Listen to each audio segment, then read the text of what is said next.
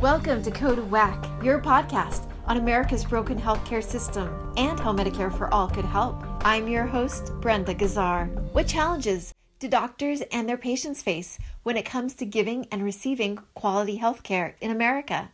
To find out, we spoke to Dr. Nancy Naparko, a pediatric neurologist who works for Children's Hospital Los Angeles. Welcome to Code Whack, Dr. Naparko. So what is it like as a physician dealing with different health insurance companies? Just like they will refuse payment to a doctor for seeing a patient, they refuse to the doctor the ability to order the best medicine or treatment without a lot more work and validating it, and still you can't get it. In fact, I do a clinic on Saturday. I see about 15 patients, and I will say almost every single one of them, I spent a good part of the medical visit talking about what was rejected and trying to think up other things that might help their child. I can pick out the best treatment and even be conservative about it. Not the strongest medicine, but something that should work, or different tests, and they get rejected. Insurance just won't cover it. I totally resent medical insurance companies. I'm in the position that I think medical insurance companies have no right to exist. Wow. How else does our multi-payer health insurance system affect you day to day? I mean, the last few hours, I spend my weekends working on these complicated medical notes. And one of about a dozen that are sitting in my inbox of a little girl who's been to one or two other neurologists, and she's tried young teenager. She's tried like 5 or 6 medicines, and each of them gave her some side effects, or she says didn't work for her migraines. And I just want to give her the safe, effective nasal spray to work.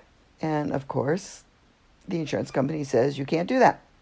And I will tell you that same medicine in the early 90s, so that's 20 years ago, I would give to 5 and 6-year-olds in the emergency room and get rid of their headaches in a few minutes. So it's stuff we know works, been around for a long time. I'm not doing experimental medicine, but a medicine that cost pennies decades ago is now hiked up to prohibitive costs. I've prescribed it for people, and yes, there are people who get it for $5, but that's rare. I have people coming back and tell me it's $900 or $2,400 for 8 doses. There's no rhyme or reason to this. It is all a chaotic deal with the devil. Today it's different than yesterday, and it changes constantly. So the poor help, the nurses and office staff, they're just dealing with this all the time. Patients get mad. They want to complain to me. I can't do anything about it. We're spinning our wheels as fast as possible, but things just keep getting rejected. And patients blame the secretaries, the nurses, the doctors, the hospitals, and really it's the insurance companies. And the drug companies are not innocent either. So why do these rejections happen? Is it simply to save money? Well, the people making these rules are doctors who just left medical practice. And they want to make a good salary, 9 to 5, rejecting other doctors' requests. And they're not a specialist in my area, but they decide what medicines I can use. And they're just rejected. They're not on formulary. That's the term. They're not on formulary. So they make a list of medicines that are allowed, and they'll have different lists. Some cost more copay than others, and they're really not according to how effective they are or how much they're needed. It's really about who they've been able to make deals with.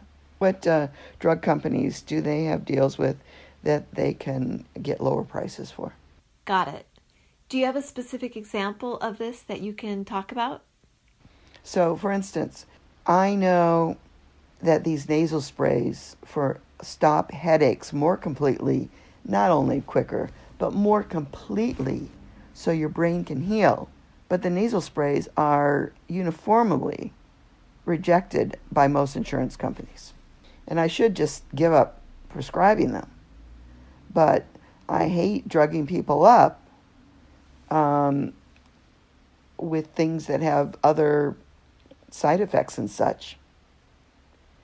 And especially since I see children, I'm just dead set against prescribing any narcotics.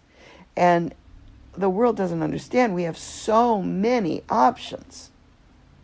But you have to be able to spend time with the patient, and you have to pick the one or few medicines in a combination that would be helpful without any dangerous risks. And number one, it's not worth my time. I don't get paid for spending that time with a patient to figure all that out. And then to fight with the insurance companies to give the best medicines when it's not on their formulary. Besides, their formularies change frequently. So, and there's so many insurance companies. So even if you were a genius and you could memorize all the formularies, they're not going to be good next week. So what does that mean then for the children that you treat? They can't get it anymore. With my epilepsy patients, it's a big issue. It's a lot of staff work to call the company. Maybe they'll put them on a special program to give them some free medication until they get it. But all of this is many phone calls and much paperwork. Okay. How are doctors like you coping then with these challenges? 5 of the top world pediatric neurologists I've known in my life, they moved to Canada with the words, nobody's going to tell me who I can treat and how I have to treat them anymore. And I have no doubt that their patients get better care than most of the kids I see around here. Right. Canada has a universal healthcare system. It's publicly funded and they have no insurance companies. What do you think of that system? It's a better system. And we have a very good friend, adult, who was diagnosed with prostate cancer, and we were hoping he and his wife would move to where his friends are in LA, and he can't do that because all of his treatment is paid for in Canada. And, long before I had all these years of experience, I was very much involved in baby development, premature babies, and the complications that come with them, and worked with kids with cerebral palsy a great deal. And the data is clear. If you are so unfortunate as to have a child with a serious developmental disability, chances are like 95% that parents are going to get divorced and they will be financially destitute. That doesn't happen in Canada. Why do you think that is? Because all of those things are paid for. As the examples I gave with MRIs, no, they may not get an MRI on their kid who has a headache because he doesn't want to eat breakfast every day, but they get good care. And people say, well, you have to wait 6 months to get a surgery in Canada for something, blah, blah, blah.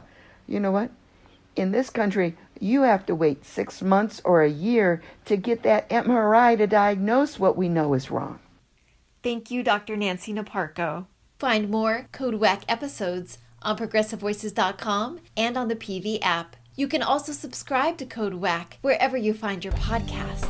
This podcast is powered by Heal California, uplifting the voices of those fighting for healthcare reform around the country. I'm Brenda Gazzar.